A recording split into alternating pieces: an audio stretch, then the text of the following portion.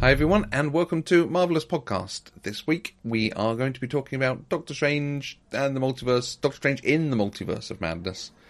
It is not called Doctor Strange 2, and he is not and the Multiverse of Madness. He is within said multiverse. I'm joined as ever by Laura. Hello. And by Abby. Hello. We've had to revisit this. It has been a little while since it came out, so we've been reviewing and recapping and renewing our thoughts on it. So, Abby, what did you think of this film? Hated it. Ooh. As a how many out of 10? 2. Oh Wow. my God. Wow, Okay. that's actively turn people away from it rather than... It is. Okay. Very interesting. I will say, this is not... It's a complicated review, and I have a lot to say. Okay. But my problem is all-encompassing. There are lots of great things and lots of good scenes and lots of good bits, but overall, no. Okay. Laura, what did you think of it? That's also complicated. I thought it was an enjoyable, messy roller coaster. I did like seeing the MCU trying something different with the horror angle. And I really hope no one took small children to see this without having checked it out first, because wow. But I felt that there was too much action for me, too much CGI, just all a bit too busy. And I absolutely agree with Abby that agree with Abby, some of what Abby's saying with the case that there are some bits which I think were great. But it just was too messy. I literally went to the cinema, came out, turned around and went back in again, because I think we were planning on podcasting a bit closer to its release. We were. And I just thought, I was just overwhelmed, and I don't really remember what happened in that film. I just sat down and watched. So yeah. And I'm still even not sure what I think of some bits of it and how it's treated, so I'm very much looking forward to this conversation. How about you? Okay. I really enjoyed it coming out of the cinema. This was a very enjoyable fantasy adventure romp. As the days and time has gone on since watching it, I have liked it less and less and less and less. And particularly thinking about it for this discussion and some of the stuff we're going to say, and what did I actually think of it? I got more and more annoyed with some of what it does. And I think detaching the spectacle of it and the putting cinematic adventure on screen in front of me, which is the reason to go to the cinema, not just a podcast about it. You can go and just enjoy the film. But the... well, exactly. It's hard to remember sometimes. It's not about the review afterwards. Separating it from that and saying, okay, if I'm not watching interesting zombie stuff happen on screen or something, what do I actually think? And I actually think I'm generally very annoyed by it.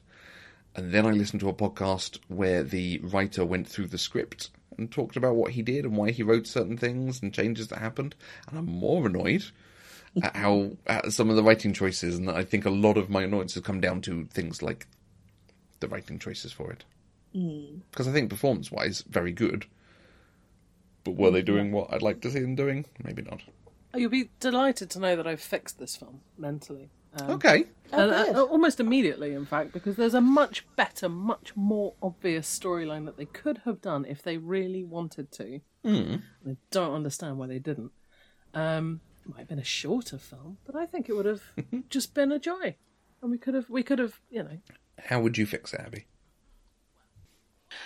Right, SquanderVision would be a significantly better film if Scarlet Witch says, oh no, I'm sad. For some reason, I would like to be in a universe with my children. That would be nice. That's all I want in life, and I'm willing to go to all ends to get it.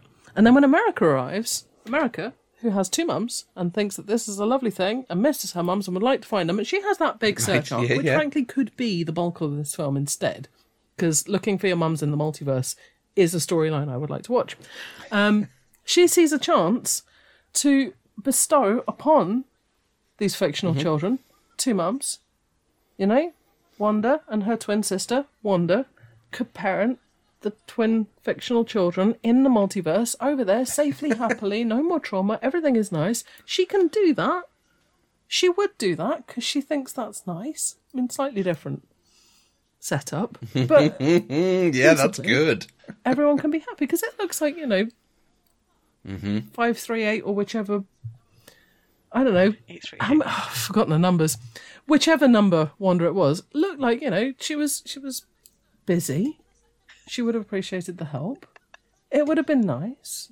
And they could have lived happily ever after over there. Because apparently you can't have Vision anywhere. Because even though we had the whole thing about WandaVision, where Wanda made an entire TV show just to be with Vision, not the children who were a complete surprise.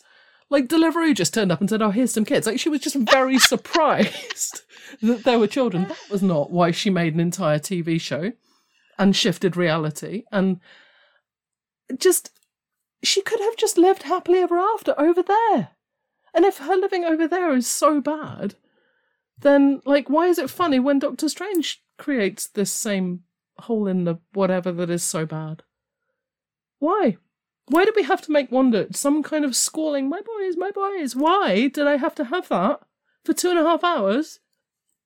It's literally not who she is. Why? And even if she did have to have that, we could have fixed it in a second. In the plot that they made. Short film. Yeah, but then we could go looking for her mums, who are still missing, by the way. Yeah, I assume and that would be a better film. At some point in the future. I don't understand why. I don't even know what happens to Wanda at the end. I just some rocks fell on her. Dead? Yeah, is she though? Because some rocks fell dead. on her. And I don't know if anyone's noticed, but she's quite powerful. You can't just drop things on powerful people. We'll come back to that point. That's not how it works. Anyway, you asked for a brief summary. I could do this all day. I've been doing it since I said. I wish I'd recorded. I wish I'd recorded P&O when we came out of the cinema. We had an hour's walk home, and the fury. Oh God, I'm so angry. Yeah. Next time, if that happens, we need the recording of that, and we'll put it on as a just raw extra. I'm just so. Just what a criminal waste, and the worst thing is that it is so self-aware of it by mistake, because it even has the thing about, "Oh, I'm the bad guy because I do the thing," and the film goes and bloody doubles down on it. Yeah. You had thoughts already. Yeah, that is where I have ended up in thinking about it.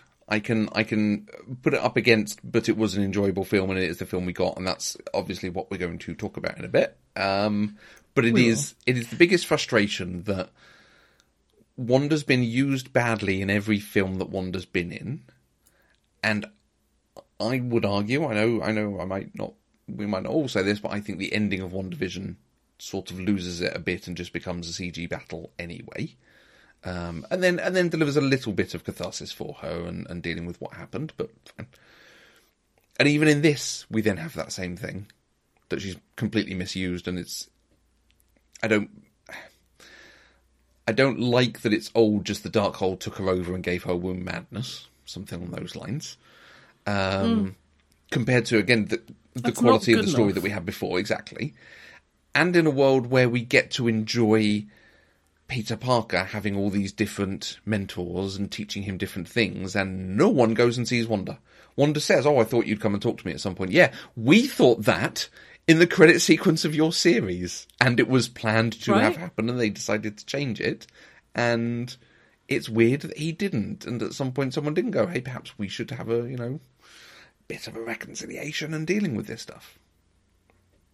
Yeah, that's a lot to take on. I can keep going if you need some time. I know.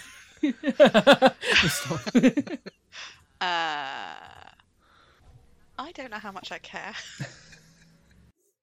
Which I know is a dangerous thing to say. I am far less engaged in the MCU films than I am in the TV. Oh, interesting. That is interesting. So this was, like I said, that kind of fun rollercoaster, bit over the top, but it was enjoyable. And I've listened to, because we've had a bit of time now since seeing the film first, I've listened to lots of podcasts and read stuff. And there has been, this ongoing argument about Wanda. And I don't know where I sit on it.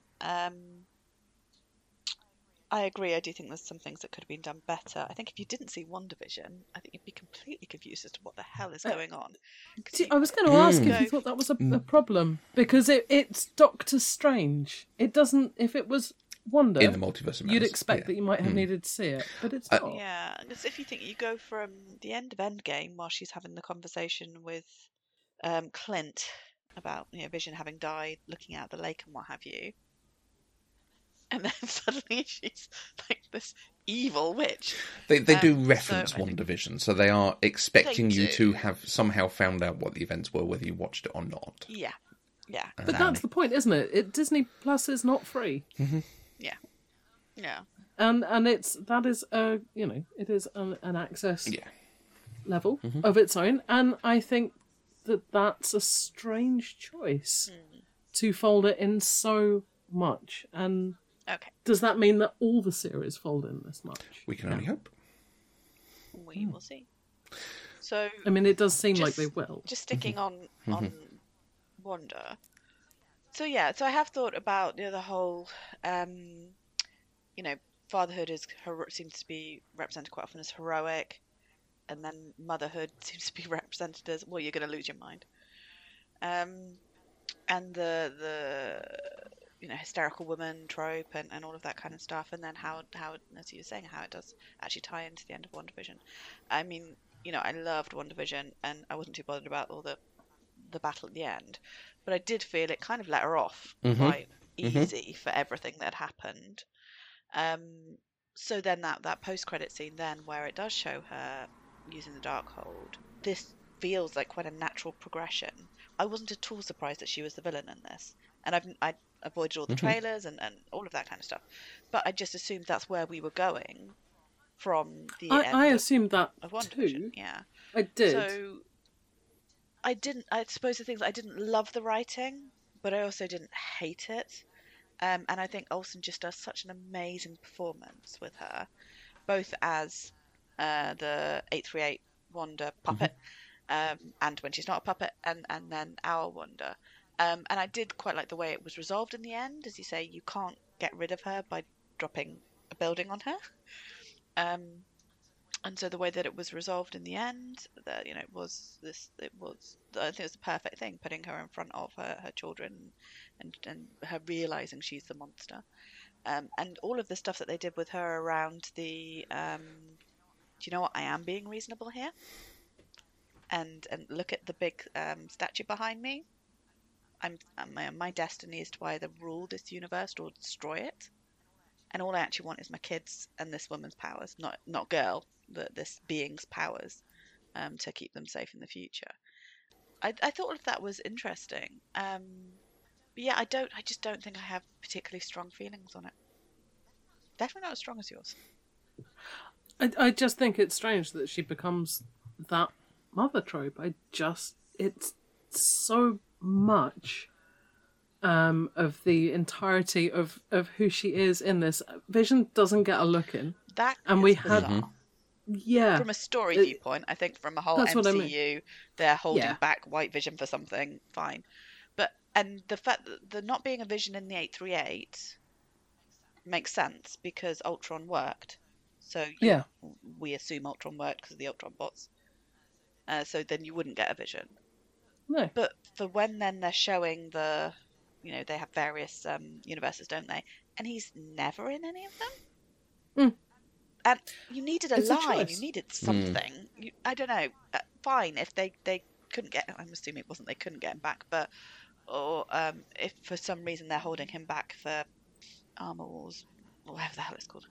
It really jumped out that what is exactly as you were saying, Abby. She went through all of this for Vision, and then even the end of WandaVision, where we've said goodbye before, so it stands to reason we'll say hello again. I butchered that, but then again, that's what you're setting up here. So yeah, I did. And find that if she really could walk in any of these universes, why this one? yeah, Why this one? And I would like, as you say, the she's the monster all along. I would like that if that wasn't also the end of WandaVision, where she sees, and when she sees what she's doing to everyone in WandaVision, she is distraught and she is hurt. So I don't buy that when someone says, "Oh, would you kill a child?" We just go, "Oh, the book made her do it," because it's like The Ring, and it makes you really like laser focused on a thing. You go, that would be great if it wasn't like a massive demeaning trope.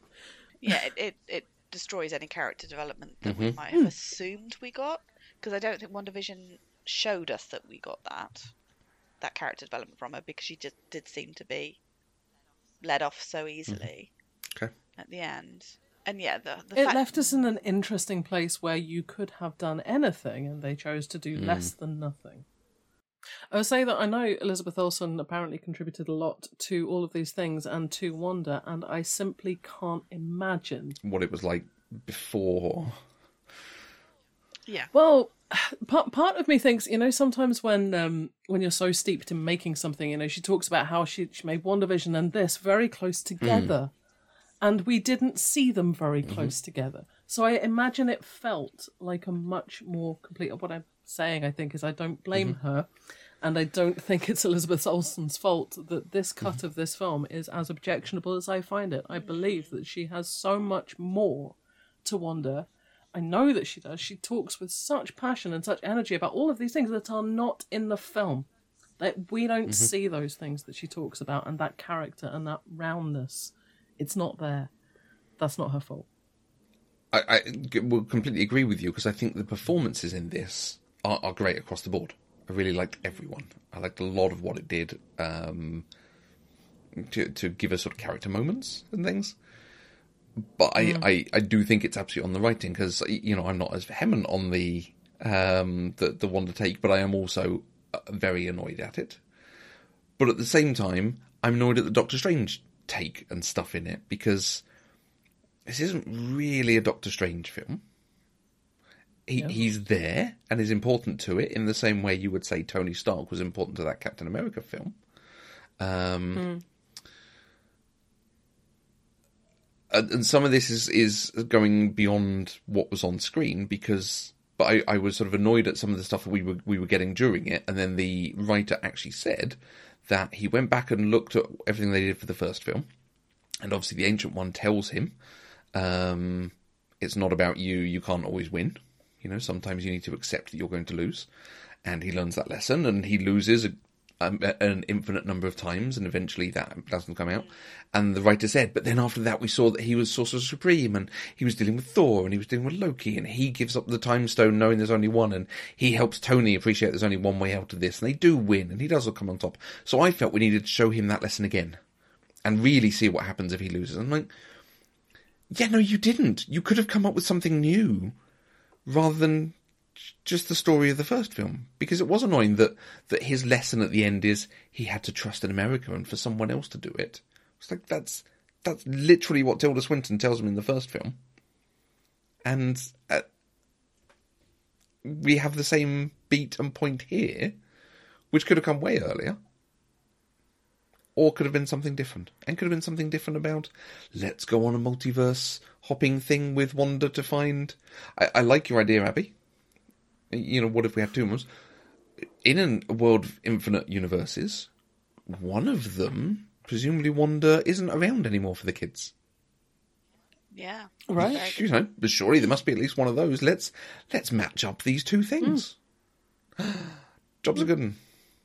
And let's have it doing that, and they're visiting different places to try to find the one where Wanda can be happy because she's tearing apart the Earth or something. Even go down the thing that she's becoming a villain. Let's recognise that she has actual trauma, real, enormous trauma from multiple things stemming from her childhood, which we use all the time to make a cinematic point, but don't actually engage with as something that she can progress away from, all we have to have is have her. None of the Avengers are showing up to give her pep talks and help her through therapy and things. They take her off the lunchbox. For goodness sake, what about her royalties? It's no wonder she's living in a hut with a really old book. What are you going to do? And I have a real problem with that. And I understand there are the practicalities of things, but you can always have a line somewhere saying about, when Clint visited or something. Because they want us to, we have bought into this idea of this connected universe. And I know now that there's bits that Moon Knight was quite self-contained, wasn't entirely self-contained, and what have you. But I find it incredibly frustrating to just think, then they aren't the superheroes I thought they were. Do you know, if they're and particularly Strange or Wong or somebody from Kamar-Taj not going and checking out after what she did? Oh, well, you closed it down, so that's okay. So we didn't bother looking into it. Oh, we've been a bit busy. Yeah, I'm pleased we didn't get Strange at the end of WandaVision because of that whole thing. You know, then a man coming to clean up her mess. But I think there needed to have been. It could have been as simple as there being a comment of, you know, he has been to see her previously. You know, when I was here last time. Yeah. You know, anything. Oh, you don't think it's because we've lost Scarlet Widow and they couldn't imagine a man caring sufficiently to travel? That is, you do mean Scarlett Johansson stroke Black Widow, not Scarlet Widow. I was thinking you I don't know what I said. Scarlet Widow is a good one. I was thinking Scarlet Widow, Black Johansson. Well, I don't know how that would work. Help! I've had a really long 3 weeks. Okay. Black Widow. You don't think it's because Black Widow's not with us anymore and they couldn't imagine a man making a slight trip? take that this was written by a man and directed by a man, and one of the things that made WandaVision good was I think they sort of got it more. Because, yeah, you know. I will give them a bit of credit because I know, you know, other stuff they've done has done it better, but at the same time, Sam Raimi in the past has done it worse. So, And I do want to talk about Sam Raimi and the things that are good. I don't want to be like everything about this is dire because Sam Raimi, because that's not at all the point I want to make. There are no, it's all Michael Waldron who wrote it, clearly. Hi, Mike. Come on for an interview. But, I mean, the direction has great points for me. The writing, much less so. And the structure. And the... Yeah, it was interesting. Waldron, in an interview, said that as far as he's concerned, she isn't dead. No, yeah. You can't if just you don't drop see some the body, rocks on her. or them. Well, I don't think light. anyone else could just drop some rocks on her. I think her dropping rocks on herself. I think there could be something there. You know, if she's using her own power against herself, then yeah, I could see that working. No, there's no body. Yeah, but if she was using her own power against herself, that would be interesting, and that should be the point. And this is not the point. I think that is the other thing. Is it's so like, okay, but it's time to move on now. Time to move on from that.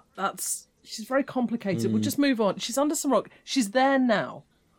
You know that. Let's move away. You'll forget soon. Charlize Theron is coming. I think it's a little more than that because it very much ties into what Strange says at the beginning when he, again, too easily dismisses what she did in Westview and WandaVision. He says, but you did the right thing in the end. You know, then that's what makes you a hero. And so we're calling back to that she did the right thing in the end with with destroying the Darkhold in all of the different universes. Are we saying that the right thing was for her to essentially top herself? No, I said about the Darkhold. Okay. I'm not here defending Michael Waldron. I'm just trying to give us a slightly different voice. No, I'm interested. I am genuinely... I think that you make good points, and I think that any of these things, if I felt that I had seen them, I would have liked. Yeah, well... I like it. You know, they should just let us do this. With one of the things that I did like was the characterization. It was interesting you were talking about Doctor Strange just moving off of Wanda. I agree with everything you said, but what I did like is the way that they have softened this character a bit more. So he's still douchey, but he's sort of in a gentler douchey space, if that makes sense. Gone away from the bro thing. Like he's not as snarky. Yeah. I liked how he was with Christine. I particularly liked how he was with Christine in the multiverse. Yeah. Particularly. I liked the gentleness of that and the sort of reflective. Like it felt like there was more going on inside. And again, I think that kind of writing really brings a lot out of Cumberbatch. Yeah, absolutely. So you can do that. So I think it felt like he was given more to do it as an actor emotionally. And what they started with Spider-Man No Way Home, with him being more this kind of, not father figure, but kind of mentor. parental, mentor element that then you saw at the end with America. Chavez. Well, that was interesting. I mean, let's maybe start at the beginning with Doctor Strange and America, and massive Doctor Who and Companion vibes I felt from that opening sequence. Yes, the opening sequence, yes. But I didn't feel like that really went anywhere much, and when you circle back, I felt like they'd barely spoken. I could be wrong, and I may have missed some things, but it didn't land as much. But I like the opening conceptually. Given how much America is in this film, I really don't feel I know a lot about America. She's got two mums. Yes, which is great. She And can that move scene between the was good. multiverse. Um, And she likes I think pizza you're balls. demonstrating how much we don't know. If those are the key things you can tell me about this character. I've given 3 facts about this young female character. she was on screen for the majority of the film, just doing a lot of reacting and screaming. Pizza balls, though, she loves them. Okay, the bit that I do like, which ties into the character of America, is you were saying about the Doctor and Companion vibes from that opening. I like that actually for chunks of the film, Doctor Strange is the audience surrogate having to learn about the multiverse and how things work, and she's explaining to him and the differences and what you should think about and the rules and so on. It's quite nice, but again, it means it's not necessarily a Doctor Strange film if he's the audience person, unless he's a chosen one type trope being taken to a magical wizarding world or something. But the speed with which he then takes over and says, right, well, we need to keep finding me in every universe because that's how we fix it. Again, it goes back to my problem with he's learned this lesson, and we've seen that he's learned this lesson. And I think this is the lesson he then learned in Spider-Man. You've reminded me of that, of course, is that he can't always fix it. And fine. I also like that Christine gets to explain. People explain things to Doctor Strange, and I think that's. I slightly feel like that's the note. Women like it when they get to explain the things. Again, I wish I didn't quite keep bringing it back to sort of the whiteboard version of the script because I'm annoying myself, but it does feel like that. But also, again, the acting is really strong. And again, multiple versions of Christine. More Rachel McAdams is always good, and she does good in those roles. Absolutely. She actually has something to do in this. Absolutely, and she's good in that. And it was a nice way to include it. It could have been anyone. It could, in a film of cameos, it could have been any cameo of any character that we wanted to. It could have been an early Tatiana Maslany appearance or something, all this sort of thing. That was a good inclusion for her. And the idea of him meeting different versions of her and dealing with it almost as a breakup and coming to that, the sort of high fidelity realization of, am I happy and what should I be looking for and what should I be doing and so on. The characterization was pretty good. And that side. Yeah. Which is in the writing. gave- Sorry, we'll give him credit there. Sorry. That they gave the time of this film for him to get over her. Because obviously he needs to move on from her because they've decided they're not taking her forward as a main character. And that could have very easily been done between films off screen. But this felt as if, he really was, much as he's learned the lesson previously, he really was learning his lesson this time. And I think the way that the film taught him that lesson, if we ignore the fact that he's learned it a number of times, I think was good. To have Chiwetel Ejiofor in there as well, and again, sort of inverting the character slightly from what we expected, but then going back to actually he is now the antagonist. It is good. It's nice. I'm happy to include Waldo. I like the character. I like the actor. I like the inclusion of that. It's weird. This is going to be slightly nitpicky, if I haven't been already. But the thing of, you hated me in that other world, that other universe, and you hunted me, and you made it your life's mission to hunt me and so on. We've not seen that. No, we just had that teaser. We were set up to expect a Doctor Strange 2 that has, a very different Waldo and a very different track with that character, and I was ready for that film. I was excited for that film, and I'm almost more annoyed to have that dispensed with by this. It's like, when you make the decision that you're not just going to play with these toys, but you're going to actively break the other ones so that other children can't play with them. And I think that's rude. Yeah, I'm perfectly happy with the fact that we got a different Mordo. But exactly as you say, they didn't need to say that. It was a complete throwaway line of something that we could then see in the future. And unless Ejiofor has said, I am never, ever going to be in one of these films or TV programmes ever again. This is the last Unless you're he going to said, get I'm of me. available now, and that's it. Yeah. But let me fix the story for you. If you hadn't had that broken line, then you could have him have learnt something about that character from this multiverse, which enables him to unlock the issues and save the day in the future film. Yeah, absolutely. And just thread the needle, guys. Absolutely. On Strange, they only touched on it. I would like them to do more with it. But this idea of him dealing with the consequences of his decision in Infinity War, there's the conversation that they have at the wedding with Chris, the other doctor. Michael Stuhlbarg. Yeah. What's he called? I can't. Nick West. Yeah, because I've got in my notes, how the hell did he get a with credit? I mean, what is his agent doing? Anyway, yeah, so, and I thought, that's really interesting because we don't often get as many consequences as we should have in these films. And I thought, yeah, absolutely. Yeah, he was the hero and then they saved everybody, but there's real consequences to that. Could it have been a different way and what have you? But I thought they shut that down too quickly. They turned it into a joke.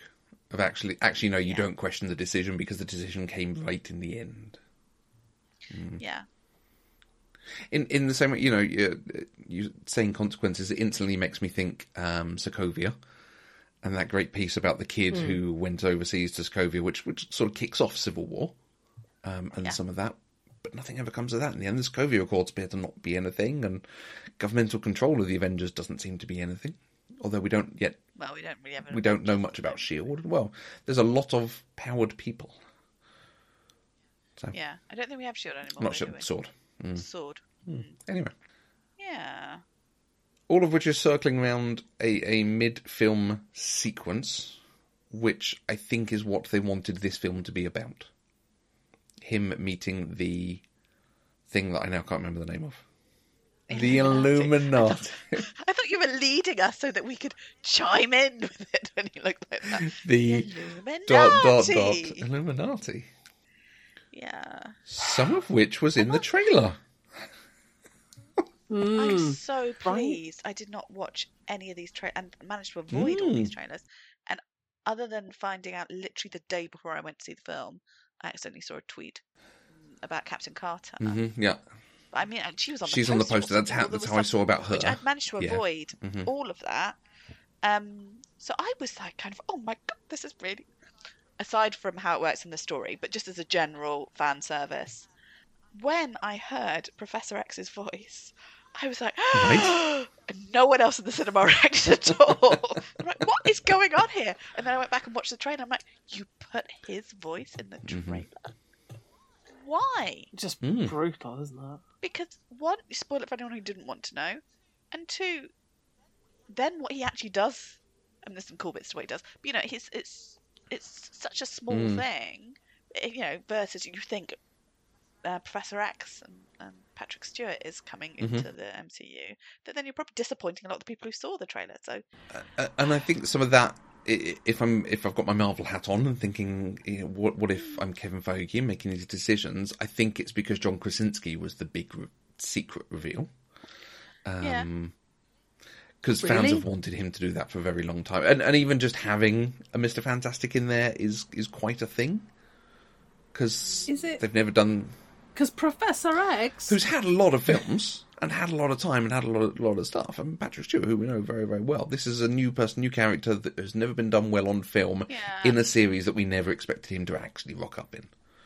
But also, I do agree with you, Abby. But also, when I'm looking at that and I'm thinking, right, so who from this might come and be cast in the 616 in those roles? I at no point thought that we would get Patrick Stewart as Professor X in the 616. It just doesn't make any sense. No, but I think I see Patrick Stewart as a treat. Yeah, Yeah, but if we're talking Patrick about... Stewart is the catnip. Okay. And I'm so cynical about these things, but honestly, I'm afraid it's just metrics, isn't it? Because it's like, people say, I need to know how many clicks we've got, as if that was meaningful data. That's all it is. Were we trending? What nations were we trending in? How long were we trending for? It is just metrics and rubbish. And I believe that is why they put these things in the trailer. And I don't know how much that actively translates into things. I just think it's what certain people in suits think translates into things. And they feel they've got some money back for their budget for some reason, because something. And yeah, I think it's all a bit of a shame, really. But So what? I think it's wonderful.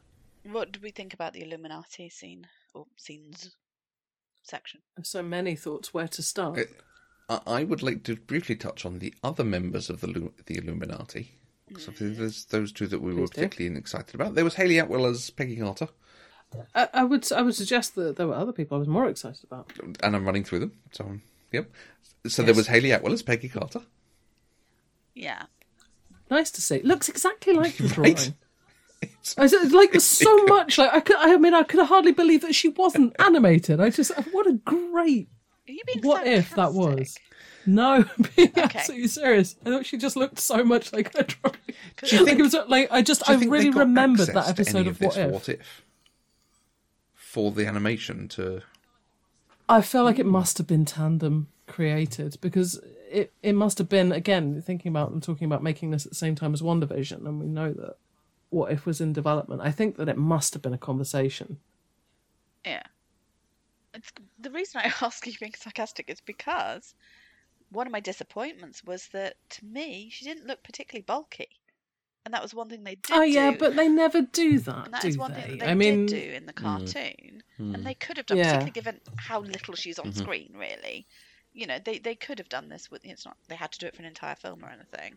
I mean, what are your choices for that? You're going to put her in a some sort of bulk suit, or you're going to make Hayley Atwell eat and work out for 18 months. Well, They can create well, a they Hulk. made I'm Mark pretty sure Ruffalo they can look like, beef her yeah. up. They can beef her up for... But I don't want A to CG, see okay, I see. artificial beefing. And I think that's a conversation we're going to have That's fair. down the road. Okay, I prefer artificial beefing to... She's somehow doing all of this without... I mean, I assume she must have got the soldier serum that they got in Falcon and Winter Soldier that doesn't give you muscles, it just gives you strength. Maybe. But like, if you look at, oh my God, how could I possibly have forgotten his name? Sounds right.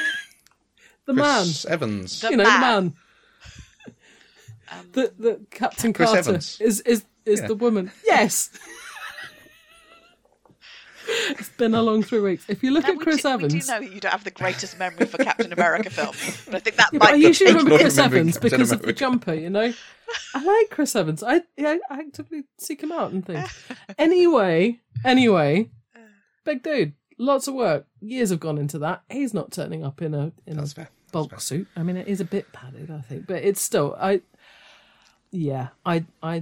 glad they didn't. I know what you mean, and I like that the animated one had more solidity to her. I like that, and I will take that. But I also know what you mean. Okay. This was perhaps my favourite that Hayley Atwell's been in the MCU. Yeah, And- I would and agree I- with that. Are you including Agent Yeah. Carter? Yeah, I really enjoyed this, Yeah. and if we get more of this, I'll be very happy. Same. I would be happy with more of her. I would prefer season 3 of Agent Carter. Well, I will say I still feel like her outfit just doesn't work in the same way. Like it's just not the Doesn't same really make a lot thing. of sense. We also had Lashana Lynch as Maria Rambeau, Captain Marvel, which was Yes, we did. delightful and a really nice bit of cameo. Like it's just small. It's for those of us who want the details. And, Isn't it? and she was great as well because it was it was exactly what you were thinking Maria would be like if she had Yes. that additional level of the powers. Because she Yes. already had that confidence, but it just that bit more. The only thing with her was that I understand, the whole purpose of this scene is to show how powerful Wanda is. But I did feel that Captain Marvel should have lasted a bit longer than any of them, but particularly than Captain Carter, given how overpowered Captain Marvel is. she's the one who Yeah. went up against Thanos, and headbutted and all that kind of stuff. But I still thought absolutely you want Wanda to defeat her, because the whole point is we're showing how powerful Wanda is. But I don't know, just a little bit longer. I really was expecting her to come out of the rubble until we got the arm. Because you can't just drop Yeah. rocks on people. But you know what the thing that's particularly annoying, especially annoying about that, and I nearly stood up in the cinema and I just went, really? That's how angry I was about it. Wanda's just demonstrated 2 ways that she could have got Captain Marvel. She could have turned Captain Marvel into spaghetti. Yeah. There's nothing Captain Marvel can do about Absolutely. becoming spaghetti. That would do for her. The other thing is, could also dreamwalk and get her from behind because you're in another sequence. Could do that, didn't. Could Dropped stuff on her. just block her nose and mouth holes. Yeah. That's a pretty good way to kill anyone. I don't think that works. No, I don't think that works. I think Captain Marvel has ways around that. I mean, How do you think she breathes? Skills. Yeah. I mean, technically, your but I eyes think are you get connected to the close whole enough. system. Zooming but- past this. No. This is the hill we die on. Go on, Laura. But this is one of the things with Wanda's powers. She can change reality. So why doesn't she just change reality so that she lives with her sons and everything's fine? Well, because it comes but I mean that is kind of the point of WandaVision. She can do it, but she has to shape reality, and it comes at cost. She can't just objectively change it because reality is affected by her. That's literally what WandaVision is, right? There are consequences for us when Wanda changes reality, because in order to do so, Equal she and opposite can't just reactions. change reality Yeah. to go and live in a hut. Yes, there are consequences. I think they showed there are consequences when she shapes reality the way she did. But I think that she doesn't necessarily know how she's doing it. It isn't. She's not sort of sitting there and sculpting it out of clay. Absolutely, It's not WandaVision necessarily she conscious, I wasn't, think. But after having spent No. a load of time with the Darkhold, I would think. Yeah, but we're blaming it all on the Darkhold, aren't we? Yeah, that's the crux of the We're film. Is saying that Ultimate- it's made her yeah. evil. Oh no. Anyway, so obviously they're not going to do that as a film because that would be a crap film. But when you start thinking about it, it's kind of like, Yeah. But at Black And Bolt, then we had my a Star God. Trek captain rocking up. I I did not expect to see Black I didn't Bolt. watch Inhumans. Someone tell me what's going on. I Oh, you didn't. didn't? So I know the reference, just from keeping up with stuff in general, Yeah. but didn't see him. How does this tie in? Does this work? Is this a good fitting cameo for someone who watched it? Oh, it was a long time Okay. ago. Yeah, I mean, it's the guy who played Black Bolt. Okay. That's pretty much how it ties in. Do you know, there isn't really much. He's in a different outfit. He's in a different costume because it's the comics one, I believe. He just wears black. He doesn't have the tuning fork head thing, I don't think, from memory. But yeah, I mean, the thing is, he's in this so little. He has the same powers from the Inhuman series, but because I don't really remember him being. He was the leader, but I don't remember him being such a big thing of it because he can't speak. Okay. And I think maybe they did some signs, but it was. I think if they did it now, they probably would have done him ASL and being much yeah. more engaged with ASL. But I really wasn't expecting him turning up, I have to say. And he is played by Anson Mount, who is our captain from Star Trek: Strange New Worlds. Very delightful, because there are not many Star Trek MCU crossovers. Weirdly, There aren't, and that is surprising. Benedict Cumberbatch is kind of the one. Yeah, Anyway, we need Chris Pine in this universe. Just because we need him in every universe. But... Anyway, who else have we got? We've got any other that was Illuminatis? the Illuminati, and I just want to have a thing of. This is showing us an infinite multiverse of different options, and it doesn't show us one with Tilda Swinton still alive in it. This is a terrible movie, and no one should watch it. It was an option right? and they ignored it. Yeah, but Especially because we have What If as well. Yeah. Yeah. I mean, just a second longer for Patrick Stewart, because I think that kind of... It was so lovely to see him, and I do love deeply Professor X as a character, and I felt very warmly towards the idea of him trying to really use his powers and to engage with that. And I felt like that it was so close, and I loved that sequence, and it was that kind of, like the wall or, other things that do that white background sort of cut out version of things. And it was lovely to see him. It was lovely to engage with that character. I've missed him. And I thought the sequence that he had with the Wanders was really good, and it was scary when that's the one proper jump. Yeah. Yeah, she comes from nowhere and breaks his neck. I mean, that's pretty full on. It's Patrick Stewart. Don't think anyone told her. And again, there's a slight disappointment there that it sets up this thing of, Wanda's actually in there. And maybe it's setting up that Wanda in their dream walks into herself or something, again, something to come out and be, oh my God, all this stuff I've done, I need to pay penance for it or do something, but... Yeah. But it feels like a cool scene that doesn't cash out later on. As you say, yeah, there could have been more consequences. There could have been more, and it starts to feel a little bit like what happens in this universe doesn't matter. Like, these aren't real people. Like, oh well, spaghetti lol. Yeah. Yeah, and that is one of my fundamental problems with the multiverse. Is I think in some ways it's great because so many more interesting stories and there's so many things you can do. But to me, it just removes the stakes because, I mean, it's bad enough in superhero things with people dying but not really dying. Buildings falling down. But if it's, you can just go to the store and, multiverse store and get a new one. Is it time to bring into the discussion Everything Everywhere All at Once briefly? Yes, can I just on the before we leave the Illuminati, Reed Richards. What do we think of Krasinski? Is he going to come into the 616 as Reed Richards? And if what so, for? do we like him or not?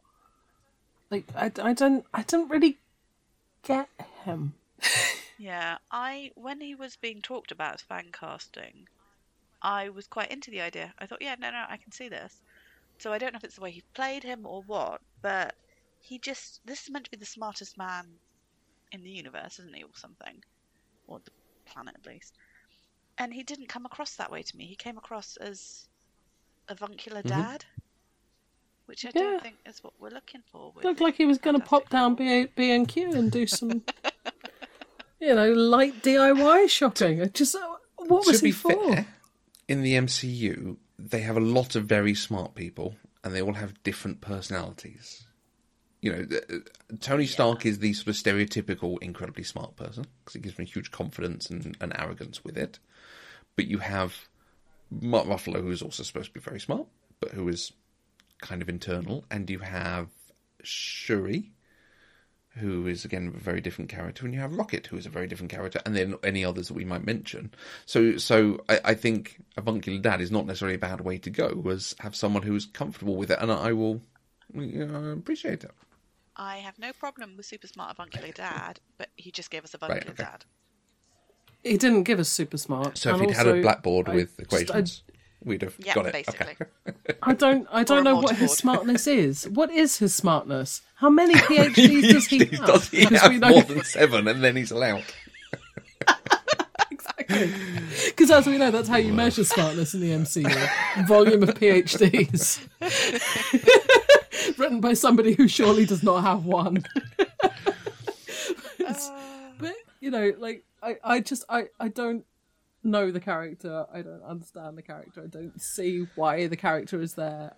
I feel like I like John Krasinski conceptually, but I'm not sure why. I'm also a little concerned for how the stretching is going to look on film, on screen. It's a slightly crap power.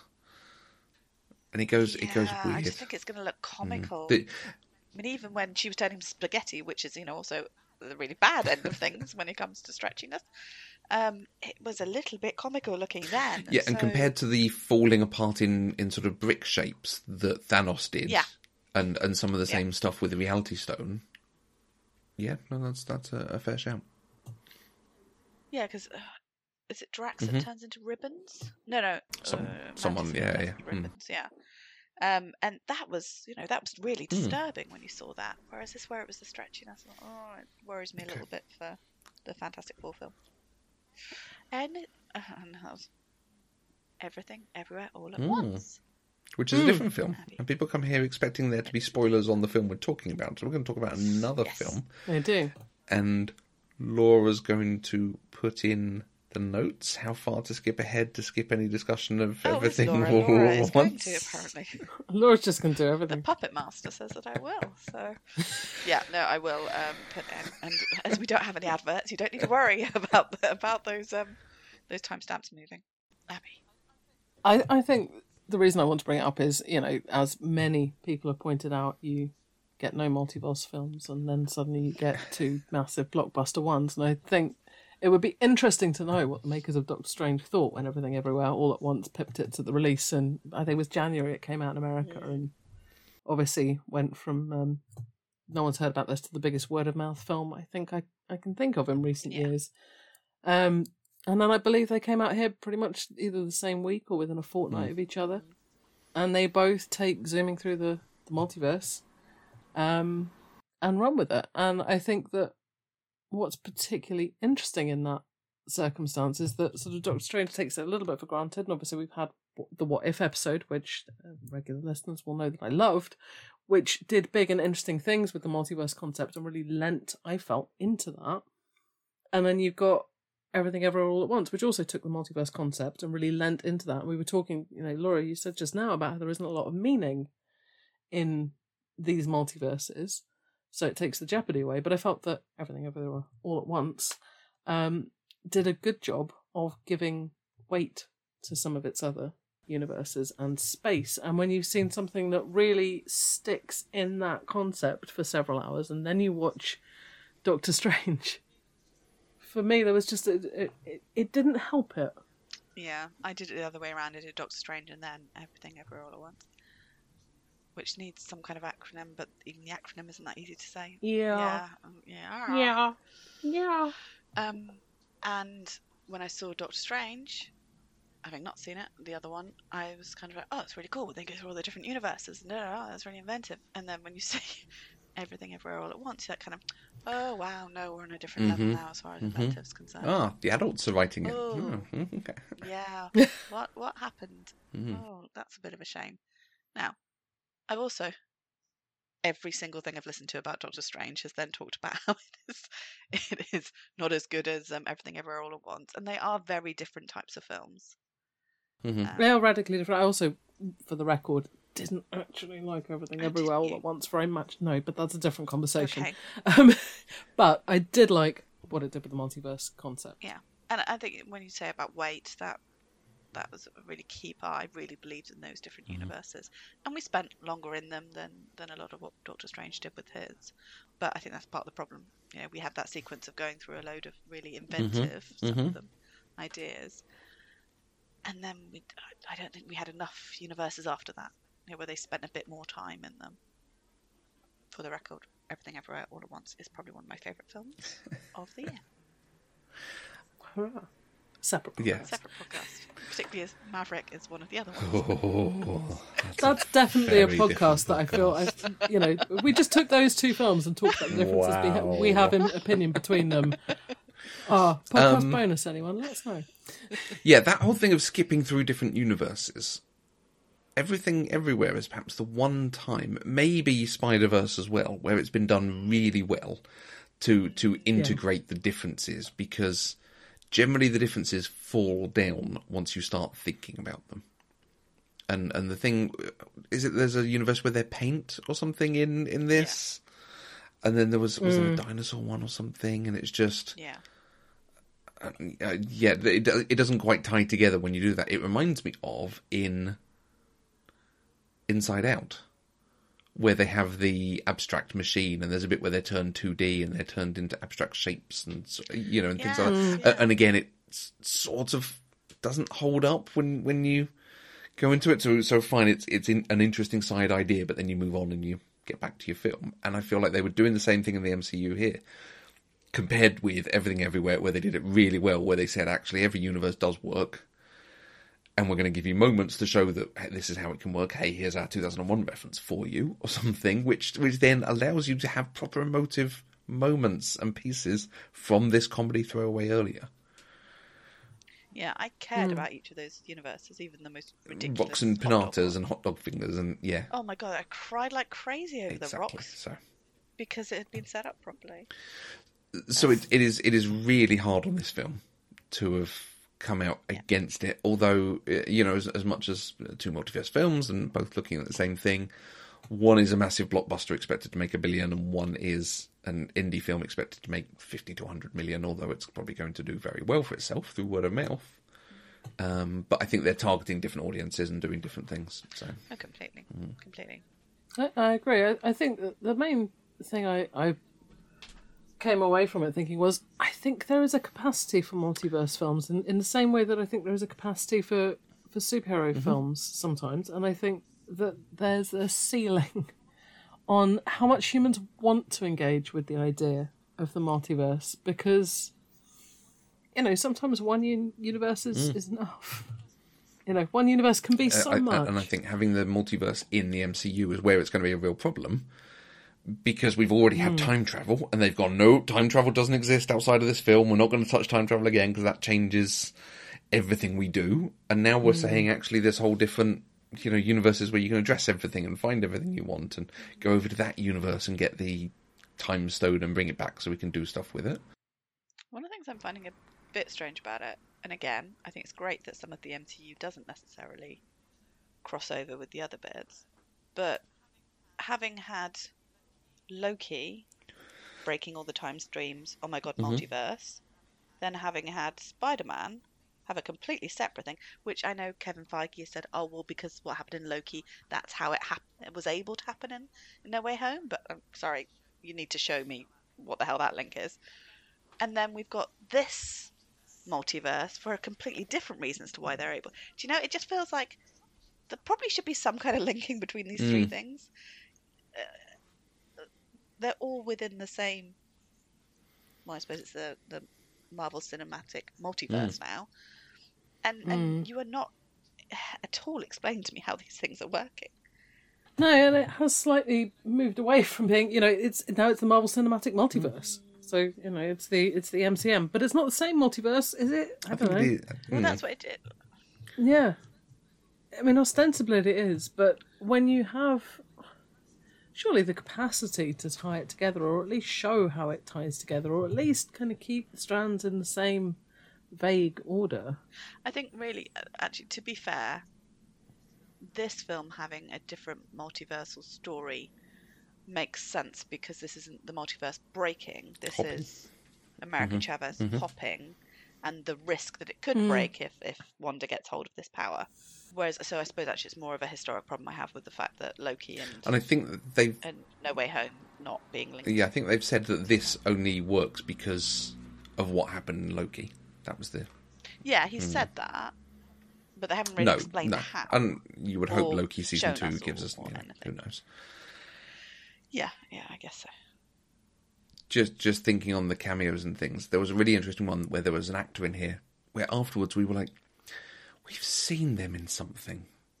The lady in Camotage who goes to Wong and then tries to take out Wanda from doing the spell and ends up dying there. Yeah. And we're like, we've seen them, but not in a film. We just could not place it. Turns out it's Sheila Atim, who is the lead in Girl from the North Country for a very long time, which is one of the greatest stage things I've ever seen. It's absolutely sublime, and she's one of the main people in it. It's like, oh, of course it was. We saw that multiple times with her doing that.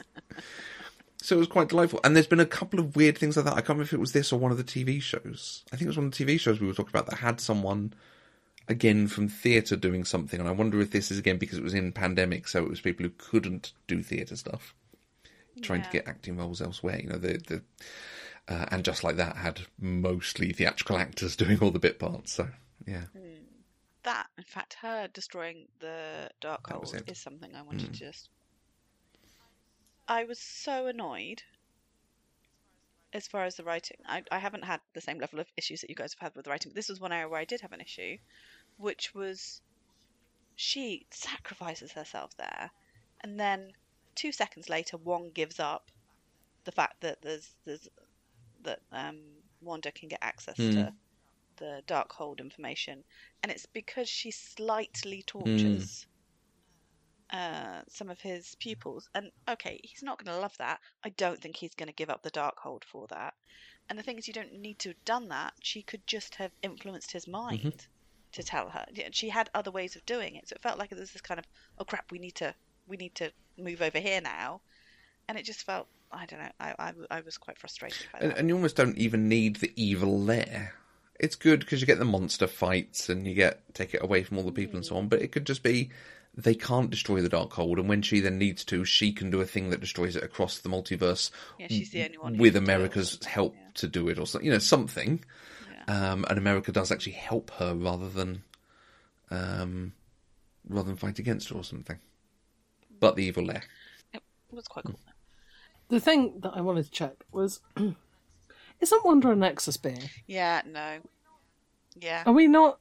So we pick and choose.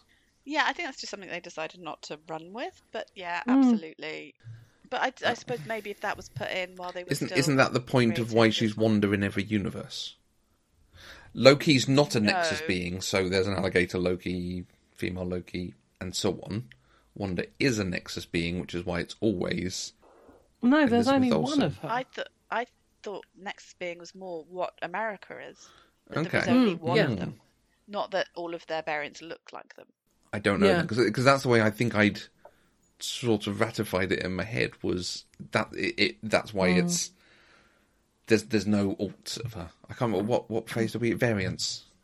Well, because Doctor Strange is That's fair. That's not fair. an alligator. Of the ones we've The ones seen, we've seen. The ones we've seen. This is there true. were some We Lokis that get look like Tilda Lokis. Swinton playing like an alligator or something. She could do it. If anyone can. She could do it. There's nothing Tilda can't do. Should we This was discuss directed the by Raimi? Sam Raimi. Yes, let's. Did you notice? Could you Was tell? A little bit. It's just slightly. More so than some of the other Sam Raimi things. And I am very proud. I was not scared at all. Which Well I done. don't think is necessarily a great But thing you for the film. do. But Go on, sorry. I did recognise horror tropes from trailers that I've seen. I've read about this in a book. Yes. From books I've read. No, I don't read books. They're too scary. I read Stephen King. No, books about things. Yeah, no, there may have been a few Wikipedia articles I've read as to what's going on. Yeah. In fact, new But podcast yeah. I'm listening to called Too Scary Didn't Watch or something like that. Oh, that's brilliant. Yeah. Conceptually, I love it. Yeah, where a couple of scaredy cat people have someone explain Amazing. scary films to them. Which is really good because they do all the noises that I would make as if they're watching it, but such when a I they're like Good it. Put a link in the idea. show notes, and then I'll follow it. yeah. Yes, And so please. I did I will listen to listen. Drag Me to Hell. That's a Raimi, isn't it? One of his so I one have of his actually seen post that. Spider-Man Returns. Yeah, Yeah. so that was interesting. So I yeah, went to see that in the cinema. That's weird. I did do. Yeah. I Sorry. think so. Just remember that. I thought this is an impossible thing for them to do. Really, is to do an MCU PG-13 horror film, because A Quiet Place was 12A here, which I assume was PG-13 or something, and that was scary, but they didn't show stuff. You couldn't have done scary here because that was all about tension and building atmosphere. And I was trying to think about why is it that I wasn't scared, because absolutely things like her crawling out the mirror a la Ring, the ring anyway. Okay. Then that was creepy as hell, but I wasn't scared. And I think there's two things. One, it's Marvel. I know they're only going to go so far with this stuff. And two, I don't think they did. I think they dropped in tropes here and there, and visual treats and what have you. But there was only at one stage that I felt like they were actually trying to build the kind of tension that you get with a horror film, and that was when they're in the bunker, not in the bunker, sorry, they're in the tunnels under the water, and there's that "where is she" thing. But even that, for some reason, I didn't feel that built the tension. So I was thinking it felt a bit like a kind of horror B movie, where it's got the all of the facets of a horror, but you're not actually scared by it.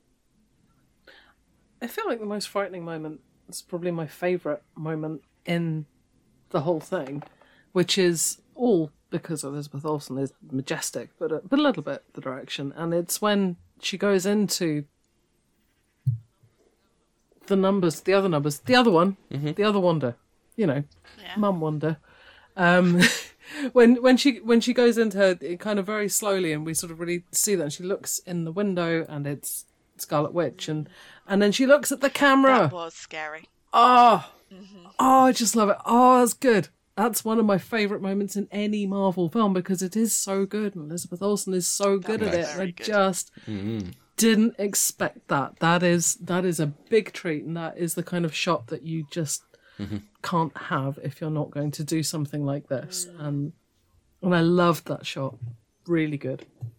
So, it's funny because I don't really think about the fact that they're not looking at the camera a lot of the time, because they can't, we see their faces facing towards the camera, but the difference then when they actually could lock eyes with you, that was very incredible, very effective. Yeah, and so brief. Like that's absolutely expertly done. Like that's, and I think that it is things like that show that Sam Raimi does really know that.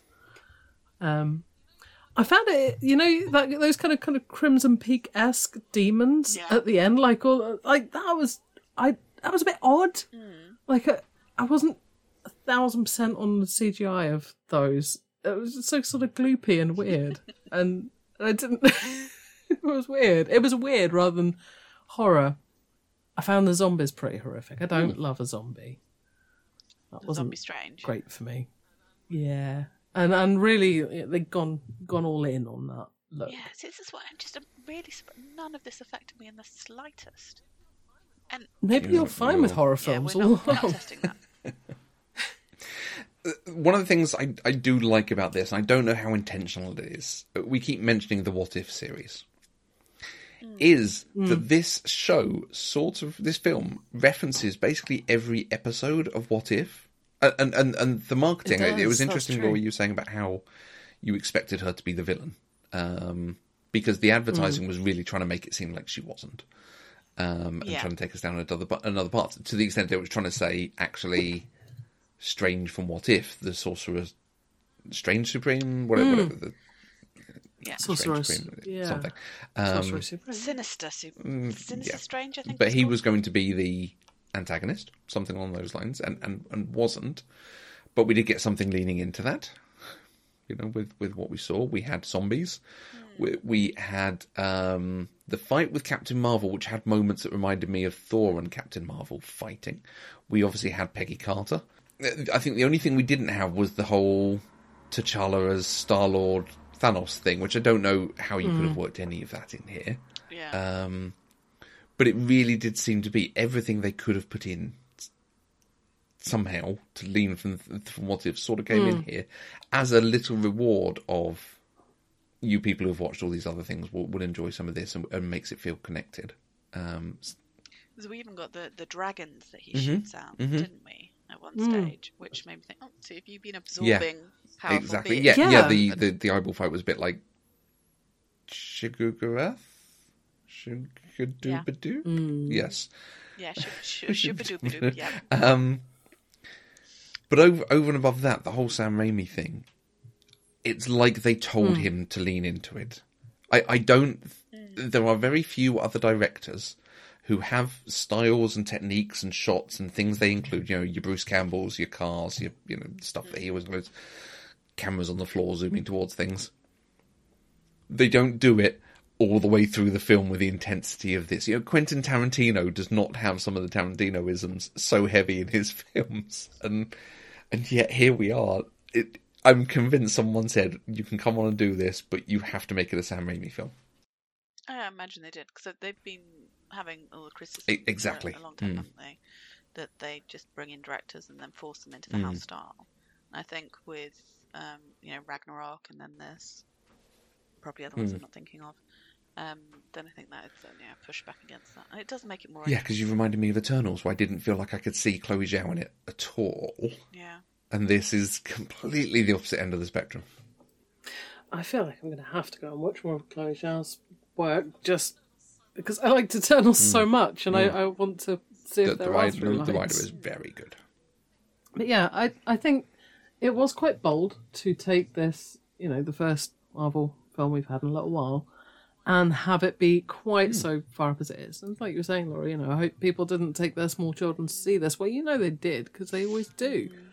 And again, I wonder, like, is it accessible horror in that way? Yeah, it is Introduction to scary, but I think I wonder if it is just getting more and more palatable for children and young people. And But I think if you're talking about, Yeah. in the UK we have our 12A, which these ones are. And so I think if you're talking about a 12-year-old, I think unless they're probably not me as a 12-year-old, because me as a 42-year-old can't cope with this kind of stuff normally. But if you're talking about a 12-year-old, then yeah, I think this is because you've got Goosebumps, and you've got I think this is sort of that step beyond and a sort of intro to horror. But I think one of the problems is that it's 12A because it's advisory, and so as long as they're with an adult, you can take in any age. And I remember seeing Far From Home at the cinema. And in front of me, there were two little ones that were on booster seats. They were so little. And there's that scene where Mysterio is making him see things, and Tony comes out, or Iron Man comes out of the grave with like bugs coming over him and everything. And I then thought, oh my God, that is a lot for a 6-year-old, I think probably I was looking at. And so the idea of this, I mean, that's a nightmare fodder for But we've had What If as a primer. We've had cartoon zombies and How. And I feel like one of the things that Marvel is doing, and I think there are definitely arguments that it is for worse rather than for better, but it's a bit like what, when Bond films are on at like 2 p.m, and you're just like, really? And they get very cut. But it's all still there. It is still a lot of people punching people and such like. And I feel like it's just kind of erasing some of those boundaries between what is and isn't suitable. Because when you dress it up with characters and when you put it in this context of, well, this is part of this universe, it's not like you're going to watch Evil Dead cold at 1 a.m. on Channel 4. Yeah. It's, you're engaging with these things in a different way, and you're being handheld by characters that are on lunchboxes. And delivery goes a very long way, because one of the things that differentiates this, I think, Laura, from proper horror, in capital P, capital H, is it's not sustained. Anytime it does happen, it's fairly brief. The moments where they were building up the tension are not long, and also they're not dark or poorly lit and so on. They don't go, whilst the trope is there, they don't go too far into it. Whereas, if they did start sustaining some of this stuff, if it was, you were worried about characters for a longer time, that starts ramping up. And I've listened to podcasts from the censors, not censors, the film rating boards rather. And they say that it makes a big difference whether, if we think someone's dead for most of a film and then they come back, that's very different than we think they're dead and then they come back in the next scene and it's all okay. Or we explain, the sad thing that happened very quickly. It's more acceptable to children because children need to learn these things and accept in that way. So I think that's, where this film might get a pass. It's really hard because certainly I don't have kids, so I don't know, my nephew is allowed to watch a large amount of things that we will have different opinions on, and is generally fine with it. I don't think he would say if he wasn't. I was too young to see Aliens when I saw Aliens. Sorry, Mum, if you're listening to this, but you did put it in front of me. And I was terrified of the aliens and things in dark corners for a very long time. But I have never told anyone up until this podcast, so hello, our audience. But because you wouldn't. It would just live in the back of your mind for so on and so forth. So. Yeah. But what a lovely point that is that kids don't often say when things bother them. I mean, I've never been bothered by anything in my life as much as I've been bothered by E.T., though. And that is a film with children in it. It's got children in it. Can't be scary. But I think... I just think it is one of these things where I think Shining. different It's all things about a kid. bother different kids. And I think that the older I get, and I similarly don't have children and barely even know any children, so it really doesn't matter what I think about it. But regardless, what I think about it on this podcast, where I talk about what I think about it, is like I think that the MCU is attempting vaguely to try and embrace all areas of cinema and so on. It is trying to blanket across these things, and I will say that I thought it did quite a good job of that. And I guess if it is people's introduction to horror, I would be interested to know where they go after that and absolutely. how it works out. But I don't mind having like, here's this type of film and here's that type of film, and I want to see more types of film. No, I absolutely want more. Yeah. This I'm not saying either. I think it's just that it's interesting to see. Oh yeah, no, I agree. And actually, it's probably more that I think the censorship should be that it's 12A, but not younger than 8, or something like that. Which I think is their recommendation, is it should be younger than 8. Yeah, but there isn't any. There's no law about it. Or perhaps I think there should have been something, because there's going to be a lot of parents bringing children to this that have no interest in seeing these films. It's the next Marvel one. The kid wants to go and see it, who will have been lulled into a very false sense of security, having seen Captain America and what have you. I mean, we're putting aside the fact that they're perfectly happy with people being shot and punched, but that's a different thing. But that is the thing, though. Will they learn? Because they'll still take them to the next one. Yeah, I don't know. And that's got Thor's bottom in it. Has it? Sorry. Spoilers. It has. Has it? I couldn't possibly. I don't remember. Obviously, that didn't. You wouldn't have noticed. You would. He is unclothed for quite a long time in that scene. Is he really? That's good. Well, that's something to look forward to. I'm sorry, Matthew. I did say we weren't going to No, say anything. and I'm really sorry to our audience. We might want to. Yeah, exactly. Sorry, in my head that was the thing everyone had seen, because that was the big thing when the trailer came out. It's got Thor's bottom in it. Yeah, no, it was a very. I watched the trailer and I don't remember that. I can't start not remembering things like that. That's no good. I think the idea that they objectify Chris Hemsworth in these films is not going to be too much of a surprise to people. I'm fine with that. I think, as long as objectification is fair. Abby, and you told us your fine. favourite thing. Laura, I would like to know if you have a favourite thing from this. I mean, Elizabeth Olsen is my favourite thing in pretty much everything she's in. And so what she managed to do with this, absolutely. But if I have to pick just one thing, what's she called? Christine's wedding dress. I thought it was stunning. Nice, yeah. So yeah, that's my one. Oh, I like that. Wasn't expecting that. Nice. Lovely. Her husband seemed nice. I quite like that he just seemed like a normal dude. Yeah, exactly. Oh, sorry. My other one thing is then his strangest transformation, when he jumps off the balcony and then Clokey comes in and the Clokey, and I thought that was very smooth. Nice. What about you? We've not talked much about America because much as she's in this, there's not much to say. But I do like America.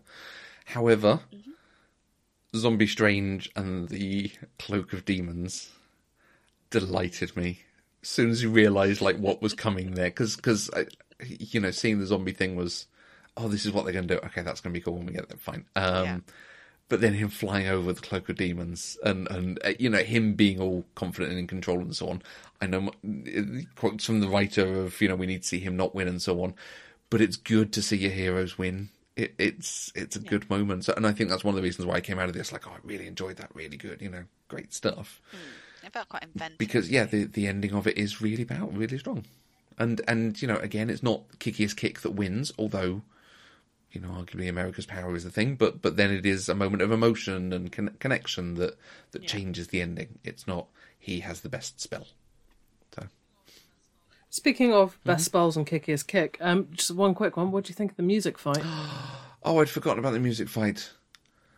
That's the moment where I realised I was sat watching it with a giant grin on my face because I loved it so much. I was also watching that with a giant grin on my face. I looked at my wife and she had a giant grin on her face. And we're both lovely. In wanting, and we've said this so often, we want new things, we want different things. I know it's ridiculous and they should just do spell fighty stuff, but that was so inventive and so different, and at a time when I'm thinking a lot about music and music in films and so on for reasons, it was so good to have something so creative about music in a film. Loved it. Yes.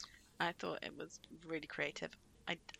When I first saw it, I thought, oh my god, that's so cool. And then as it continued on, I was a bit kind of like, yeah, this feels a bit gimmicky because it makes no sense to be spending the time creating the musical notes when they could just fire like a fireball or something. Brilliant. But I don't. So Yeah. I suppose it took me out of it. Mm-hmm. But yes, and actually, you know what I did love about it, which then brings us on to something else, is it was Segue actually over ending, here. not the, yeah, lampshade. So it was actually the end of the film. I think not a credit scene, but it felt like a credit scene. When he's walking along and walking on the street and then falls to the floor with the eye appearing. And I love the fact that they brought the music back then from the music fight.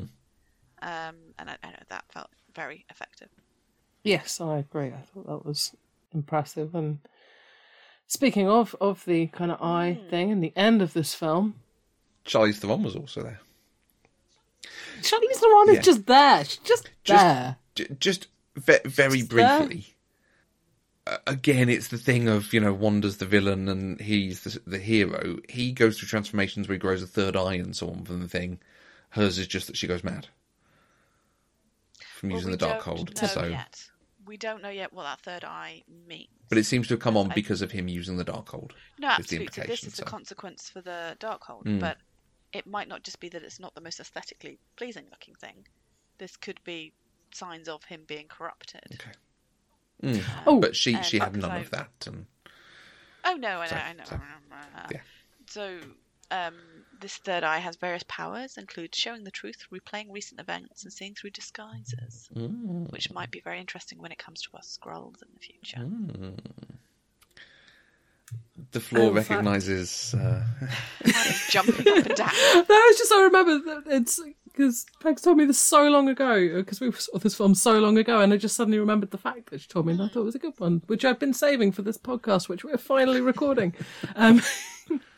His third eye is a montage of both of Benedict Cumberbatch's eyes. And she knows this because she has painted Benedict Cumberbatch many times and is extremely familiar with the details of his irises. And she said she can literally see where they have merged both of his eyes to create the third eye. That is a genuinely interesting fact. I thought you would like that. There we go. Recognised that just from seeing it on the screen. She didn't read that. Yeah, if you spend enough time. Oh yeah, no, I can see. No, she said it straight after we came out of the film. That's amazing. But but if you look at something in detail, and she loves painting the eyes particularly, and if you see the pictures, you'd know. Marlon, if you're listening, go and have a look at the but he has a very specific, very slight kind of detail on one iris and a particular shape on the other, and she said you can really see how they've done it. And I like that. Not only do I like that she noticed, but I like that detail was done. And that's why, whilst it looks weird, it also works because it's literally his eyes. That's very cool. Nice. Well done, Pegs. The design classic. Yeah, clearly. I won't be linking to that one, but yes. So Clea. I'm very curious about her. Not just because she's great makeup, like cracking makeup. I actually have got a link to. I'm going to be doing that. Instagram of them doing her eye makeup, which is just gorgeous. Put that in the notes, please. Yep. But yeah, so I mean, the only thing I'm starting to feel a bit with this is that I hope that they haven't just taken the lesson from No Way Home is that just like casting people for the sake of the shock value of, oh my god, look who it is, which I think it absolutely is. I'm trying to remember who's in No Way Home. Who have I forgotten? The two other Spider-Men. Oh, the cameo stuff. Oh, okay. right. Oh, okay. Yeah. Oh, well, yeah, but they'd already been Spider-Man. No, I know, but putting them in, and this thing with her, just because it's. I was wondering if it was from Eternals, maybe. Yeah, well, that's my big thing coming away from this was Charlize Theron, not who's the purple woman. Right, do you know? right, I see. Yeah. Whereas with Thanos, it was who's the purple dude. It's not always having to be purple, obviously. Yeah. But do you know? But yeah, I think you're exactly right. It really does right. feel like the end of Eternals with the singery dude Harry Styles rocking up. Harry Styles, It's like I don't know who the character was. I can't really remember what he said because people were Eros. photographing him and filming him and talking over the top of it because the girls were. I've said this before, but it was fascinating to watch. But if you're going to introduce an important character to do stuff, don't do it in a credit sequence. And Laura, that's a really good shout about it's just look who we got in the MCU now. Yeah, I don't have any problem with them being flagged at the end of the credit sequence because when Thanos was first flagged, I mean, there's obviously some people immediately go, "Oh my god, Thanos!" I don't know, go and Google. But so I don't have a problem with that. But I think it's just this thing that I'm very excited that Charlize Theron's going to be in. I think in the MCU, I think she's a fantastic action star, and brings so much more to it than just action. And the little I've looked up on Clea, she sounds like a very interesting character and a real challenge to to Strange on many different levels. So I think that could be really interesting. But I think we are again going for the metrics at this point, and I agree. It would be nice to have a credit scene that was of the impact of here's this character rather than here's this casting. Yeah. And I think there's a difference with Thanos because Thanos had been in the film earlier. We hadn't spoken to him or seen him, but we'd seen Loki speaking to the other who interpreted for Thanos, who then speaks to Thanos at the end. And then we knew that Thanos was coming, and there was going to be. Then there were other hints of Thanos through further films later on. This isn't going to be. They're not going to do that with Cleo and with Eros. They're going to do, and now they're in the next film, and the next film has them as a major character. Yeah, absolutely. And you're absolutely. It was really good when it was hints and threads of something else that we need to know about, but not necessarily. Here's this character. Do you know what I think my favourites were when Nick Fury turns up. Oh, yeah. Right. In other things. And I love that because it's like, oh, you're going to be an Avenger. And I don't even really care about it, but it was just cool when he would turn up and you'd be like, oh, Samuel L. Jackson's come to get you, like a Pokemon. It's really cool. Like, you'd be so happy for them that they were going to be in the more end things. Of, I think, Iron Man 2, where Coulson has disappeared off halfway through the film and turns up and is looking at Mjolnir. Like, okay, that's quite a nice setup. That was cool. Yeah. And it's some of this is perhaps because we now know it all and it's not got the same sense of discovery, but could they not have had the end credits for this setting up something that's coming in Guardians 3 in a year or two? Or it's just this is now setting up something else for Doctor Strange to do. And Doctor Strange setting up Thor Ragnarok was really nice. Yeah, and I feel like, especially after we've just discussed seeing them ruin a Doctor Strange credit setup, how frustrating in a way, because I don't trust them to deliver. What it's going to be is the next one opens with Charlize Theron throwing him back in and going, great, well, that was a good adventure, off we go. That's going to be it, isn't it? And you'll have to hope eventually that someone does a TV series telling you about their adventures. I think something with the credit scenes that I'm finding I preferred is when it did set up the next film. Whereas now, and again, we've it's got credit the through scenes line that we still haven't had paid off. So I mean, the Shang-Chi we haven't had paid off yet. I assumed that was going to be Guardians Eternals, 2? and it wasn't. Well, that's because we haven't had Guardians 3. Yeah. Right. So why were we setting up Guardians 3 in... Yeah, so it should... Because they used to be separate. But, I mean, if you think back, we've pulled them Mind you, that's also the film more that has than I 4 think credit we're sequences, expecting. so...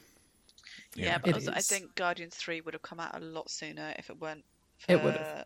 Gunn being sacked. True. And And rehired. having to take a break for Endgame, because all the franchise Yeah. series had to stop for it, So, yeah.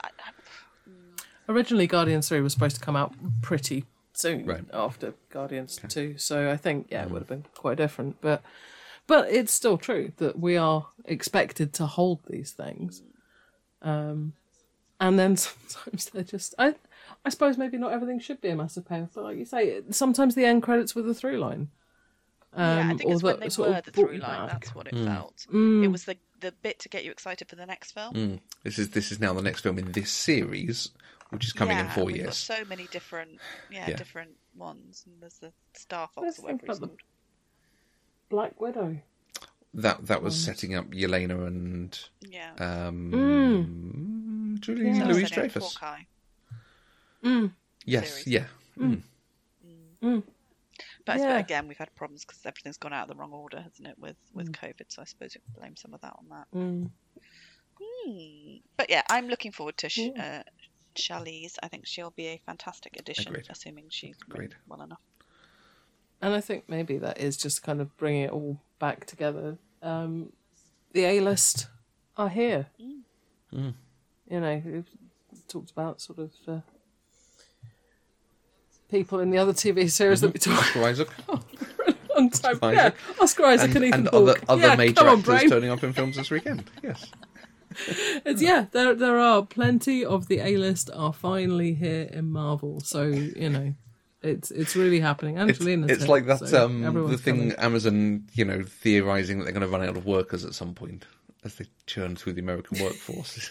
Like Marvel's going to run out of major A-list actors. They have to stuck do for like actors. other films that aren't their own film, or Disney have to do other films that aren't their own films. So they make stars Makes to it come stars in across order and to do that. be Yeah, the MCU. yeah. Wow. Well, that's why they're going to have to do a school series soon, just to have some children to work with. Cause Well, I mean, Only adults. Lupita Nyong'o. You look at her. Disney have basically made her. Yeah. Because she's been in so many films for them and so many different roles, and every time been wonderful. So. Yeah, I'm hoping we get her back in the Black Panther. I hope so. They'll do something. She's Because so the good. only reason she wasn't in Endgame, I think she was in a stage show. Okay. See, So she couldn't could have been. do it or Yeah, something. she Seems could rock like up in fair enough anything reason. as a. Anything, That everything. character Yeah, no, could I be know. in any of them. So Really would like Nakia back. Yeah. okay. But actually, maybe just super fast. Maybe that is something else I would like, is to have some of these other characters from the universe be enmeshed a bit more as well. Well, And to finish on America, because I feel like she really doesn't really get much out of being in this. Where will we see her next? Do we think? in Do we Junior know? Avengers, I would imagine that's the likeliest thing. And circling back to your comment about metrics, it is the thing of now we interview the audience on the way out. What did you think of this character? And no one quite appealed with or stuck with some of the junior characters they've introduced, so they're going to keep doing the main characters rather than giving people a chance to shine.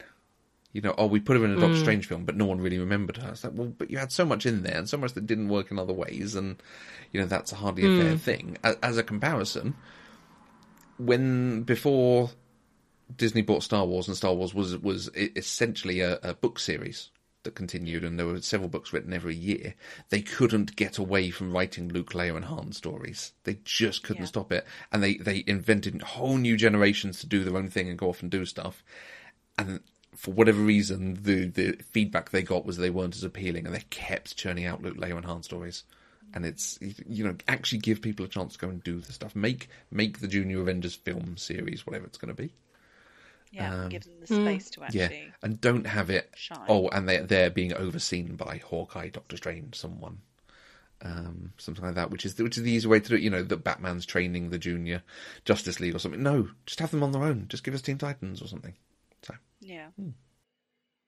It's weird that we haven't had the standalone young series yet. Like, they can't quite work out how must to be on the situate it. precipice because I think Yeah. these Must be. big announcements that supposedly are coming as to where Phase 4 and 5 are going. I assume they're going to be announced then. And I wonder if maybe in our next podcast we'll find more things to talk about on that front. possibly so. Talking of which, you may have noticed a slight absence of Ms. Marvel podcasts in your feed. We are not ignoring her at all. We are very much enjoying.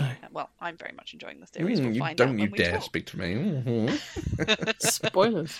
Then we've just had some real life things that have got in the way of the holidays and COVIDs and what have you. And so far, I have had neither of those, and I'm rather hoping I get the holiday and not the COVID. I would recommend the holiday and not the So COVID. we will be looking at Ms. Marvel, but when the series completes, we'll do a series long podcast instead. Miss Marvel Yes. Bonanza. I think the core from us is go and watch it. It's recommended. Oh, do go and watch it, yeah. We'll discuss it in detail. So thank you very much for joining us and listening to all our thoughts on this Doctor Strange Takedown podcast. Laura and Abby, thank you very much for joining us. Where can people find you on the internet? I'm at Laura Geeks Out. And I'm at this AE Shaw. If you have your own thoughts, if you disagree, or if you agree, or if you have other things you wanted to raise about this and other Marvel projects, you can find us anywhere on the internet. We are at Eloquent Gushing. And do look out for our Ms. Marvel show coming very, very soon to your feeds. Marvellous.